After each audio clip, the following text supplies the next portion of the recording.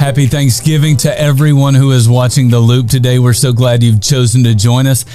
I don't know what you're doing today, but I'm watching the Macy's Day Parade. I'm eating great food that my great wife is cooking with her mom, and I'm taking a nap. And so that's Thanksgiving for me. But before we get there, I'm thankful that you've chosen to join us on The Loop, because we do want to take some time today to just talk about thankfulness again. And so, Steph, all week you've been joining me. We've been talking a little bit about some of the things that make us so grateful to be a part of the Mosaic Church family. I know you've got another verse that you want to read for us today. It comes out of 2 Thessalonians chapter 1, verse 3. Why don't you read that for us? Sure. We ought always to thank God for you, brothers, and rightly so, because your faith is growing more and more, and the love of every one of you has for each other is increasing. Okay. So why is that one so important for you as you think about the Mosaic family and you think about what God's doing here? You know, we have been here about 5 years or so, Yep. and it is just so neat to see some of the women that I started doing life with. Some of them had never been a part of a Bible study, never served, never had a Bible. Yeah. And to see them now attending other women's Bible studies, like I don't have to lead it for a long time. It had to be my Bible study. Yeah.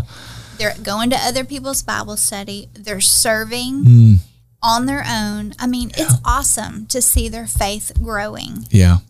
It's just awesome. And I think, too, even looking back over the years, the youth, to watch the faith of the youth growing. Yeah. That video that we saw last week of the baptisms, it is just incredible to see that kind of growth happen. Yeah, when you look at our students, it's amazing. You look at teens who are taking a challenge called Who's Your One, and they're on mission to say, I'm going to go after someone in my classroom, someone in my locker room, someone in my neighborhood, and I'm on mission with God to make sure they understand the grace that is given to us through Jesus Christ. And so, you see the baptisms, you see the kids who are celebrating with their friends, and it's just awesome to see teens who are so serious that they're experiencing that kind of growth in their lives. Now, on the staff side of the church, growth is actually one of our operational values. And one of the things I tell our staff all the time is that our best days are always in front of us if we will commit to growth. And that's really what Paul's talking about. He's not just talking about the fact that they had faith in Jesus. He said their faith in Jesus was growing.